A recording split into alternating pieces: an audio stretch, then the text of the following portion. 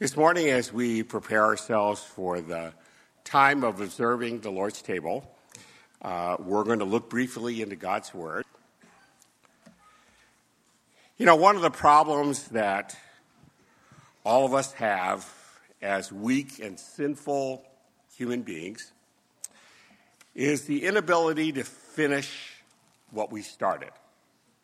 So often we start things and for one reason or another, we're unable to complete that task.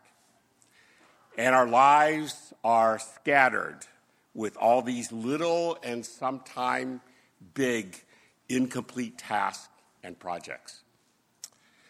But unlike us, we have a God who is able to finish every task that he starts. And even though at times it may appear like he's not able to finish it, but yet one day he will accomplish everything that he purposed to do. You know, when God extended the gift of salvation to us as believers, his desire, his goal, his purpose is to make us more like Christ. We looked at this in our study of the book of Romans 8:29. For those whom he foreknew, he predestined to be conformed to the image of his Son. So from the moment of our salvation, God begins a task of molding, shaping our lives into the character of his Son.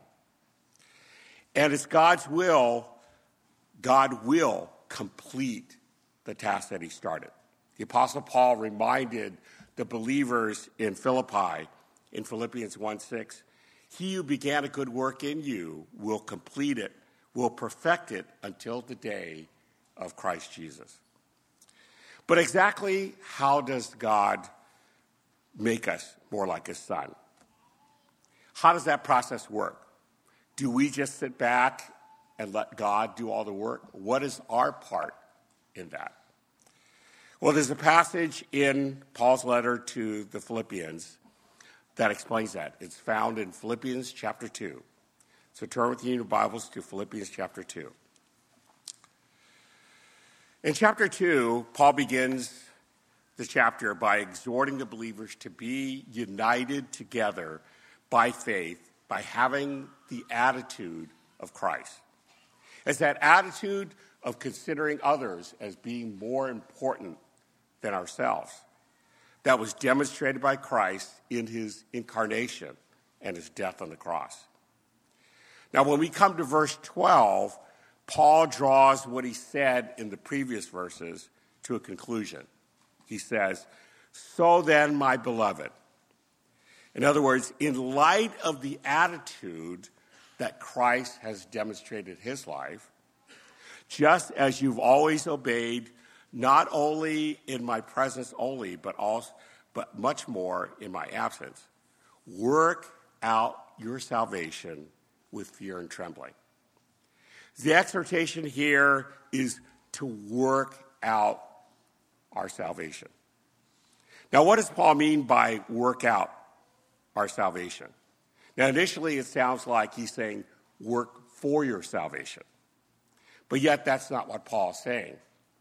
And we know this because Paul's writing to those who are already saved. They're believers. He refers to them in chapter 1 as being saints, as participating in the gospel. We also know this because the rest of Scripture clearly teaches that salvation is a gift of God's sovereign grace apart from any human effort or work. We also know that that's not what Paul's saying because the word work out doesn't mean to work for. It means to work to full completion, to work to the finish, to carry something to its final goal. It means to bring something to its fulfillment, to its final conclusion. In other words, Paul is exhorting these believers to bring the salvation that God gave to them to its ultimate conclusion. What is that ultimate conclusion? What is the end result of our salvation? And that is to be like Christ. to be like him in every aspect of our life. So to work out our salvation is essentially an exhortation to us as believers to strive to be like our Savior, to do everything we can to be like him, to make every effort to reflect Christ in our lives. Now, if we look carefully at the word work out in the original New Testament language, we learn two things. Number one, we learn that striving to be like Christ requires a conscious effort. The word work out is an imperative, it's a command. So it demands obedience on our part. It's a decision of our will. We have the responsibility and the accountability before God to pursue Christ-likeness. Work out is also in the present tense. We could probably better translate it. Keep on working out your salvation. In other words, it requires a continual, sustained effort throughout our entire life until we get to heaven. We also learn from this, not only is it a conscious effort, but striving to be like Christ is a corporate effort.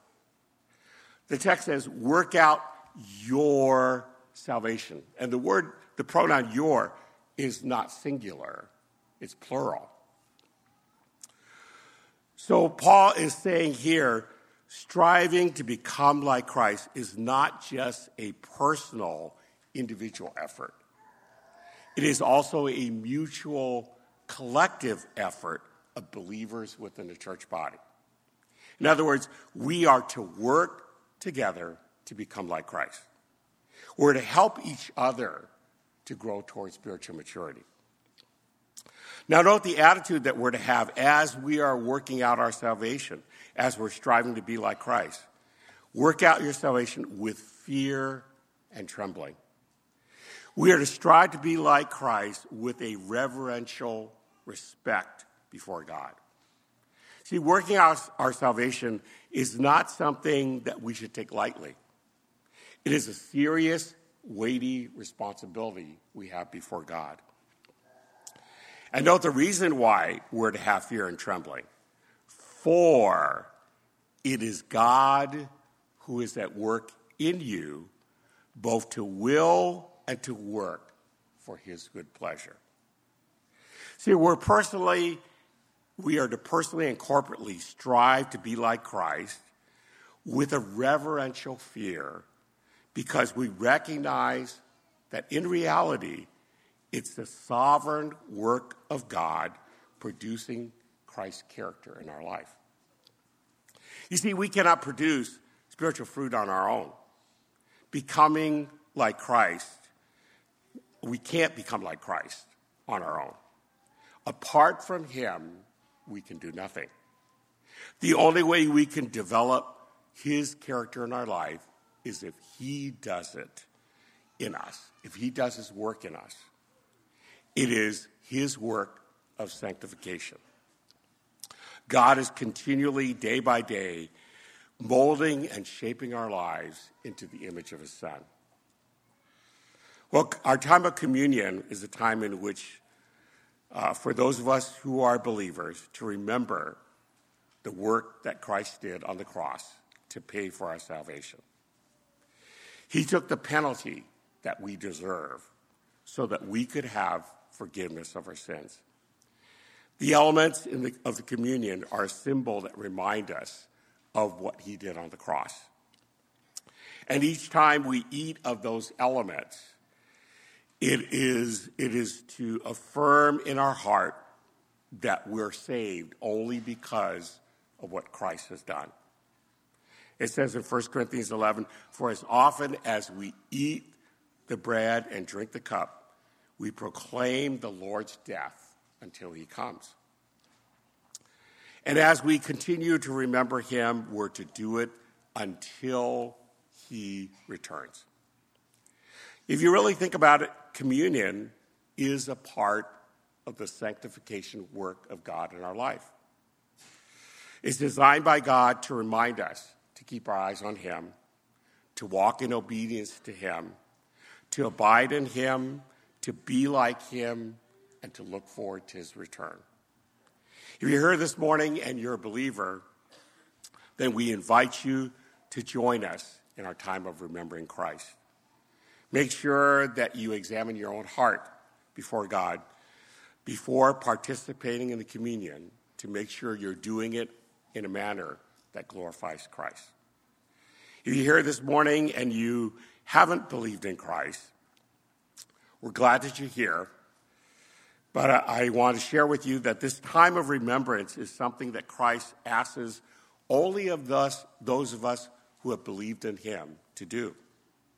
So as the elements are distributed, I would encourage you to let the tray go by you and to use the time to consider Christ's offer of salvation to everyone who believes in him. If you have any questions, I would encourage you to talk to one of the pastors, one of the elders of the church, or perhaps the person that invited you. And they'll be glad to answer any questions that you might have. After you receive the elements, please take them on your own when you're ready.